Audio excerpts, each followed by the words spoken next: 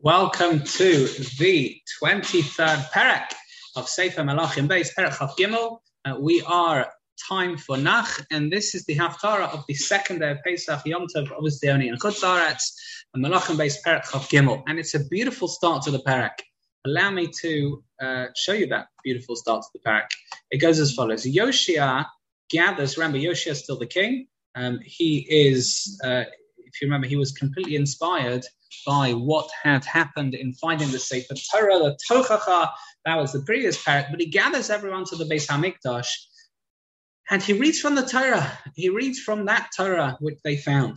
They made a bris with Hashem. They were going to follow the Torah, and they burned all the temples. Obviously, not the Beis Hamikdash, Chas v'Shalom, but the idolatrous temples, the Avodah Zarah, the Molech, the Mizbeach of Yeravam, and also the Asherah trees. It's just unbelievable that the Radak talks about how the sun was worshipped with different horses and carriages. In fact, the Shulchan Aruch talks about it. If you see certain images on vessels of sun and all these kind of things, if it's Avodah Zarah or not.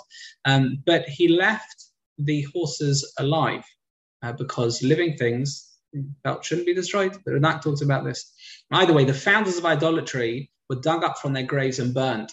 You see, sometimes things figuratively and literally are so deep within our consciousness, or are so ingrained in Klal Yisrael's psyche, this Avodah Zarah thing, that you have to dig them up, burn them. It's a physical thing, but it's a mashal as well. Get them out from within, under the ground, so to speak, in your subconscious, burn them, get rid of them. However, the graves, the kvarim of the genuine prophets, and even the false prophets, interestingly enough, they were spared. He didn't touch them. Which is interesting. By the way, we have seen about not destroying horses before. It's interesting, that theme coming up. All right, anyway. Witchcraft was obliterated as well. And Yoshia now is Mitzvah. He commands that the Korban Pesach be offered publicly, hence it being the Haftarah, the second day of Pesach.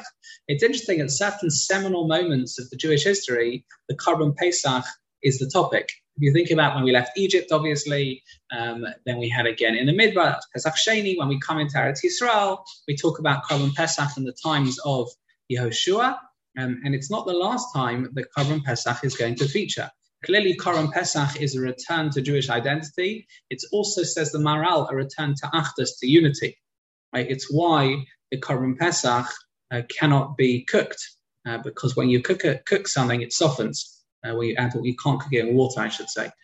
If it's roasted, it actually contracts and gets tighter together. And that's Klal Yisrael. That's the unity of Klal Yisrael. On Pesach, we don't want expansion and lack of connection to each other, softening. We want hardening, like the Kur HaBarzel, the metal purification that the Navi describes. The Navi Yechezkel describes the experience in Egypt. It galvanized us. It made us into a people, a tight-knit group of people. Amazing thing. So he commands the Korban Pesach be done. However, Hashem's anger hadn't quite fully abated because of the sins of Menashe. And Hashem says that Yehuda, especially Yerushalayim, the Beis Hamikdash, is still going to be destroyed. Paro Necho of Mitzrayim, at this point, attempts to pass through Klal Yisrael to get to Ashur, to wage war with Ashur. Now, you may remember that this is the subject of one of the kinnas on Tisha B'Av. You see, Yoshia was almost our last chance. And we're going to see how it's blown now. Yoshia didn't let Paro Necho go through Eretz Yisrael to fight Ashur. Why? Because Yoshia learned that a certain pasuk that says that the cherev, the sword, can't pass through your land, and that even referred to these cases where they're not trying to wage war against us, but they're going to another land. I guess you see that Yoshia was very moved by the literal interpretation of the Torah. We saw that in the previous parak. So too over here.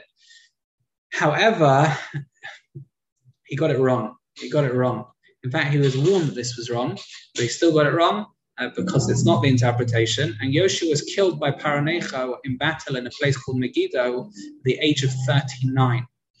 We now have his son Yoachaz.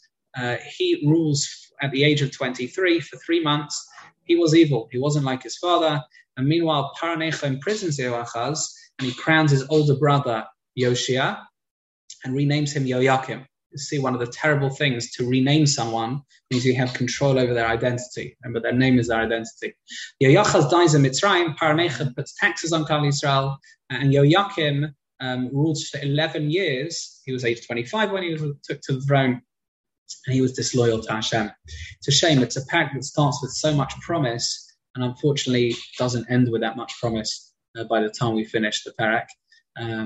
It's interesting, but we said it's the Haftarah Pesach of the second day of Pesach. It's only certain bits. We actually skip out of it in the middle. There you have it. Parak 23, Chav Gimel.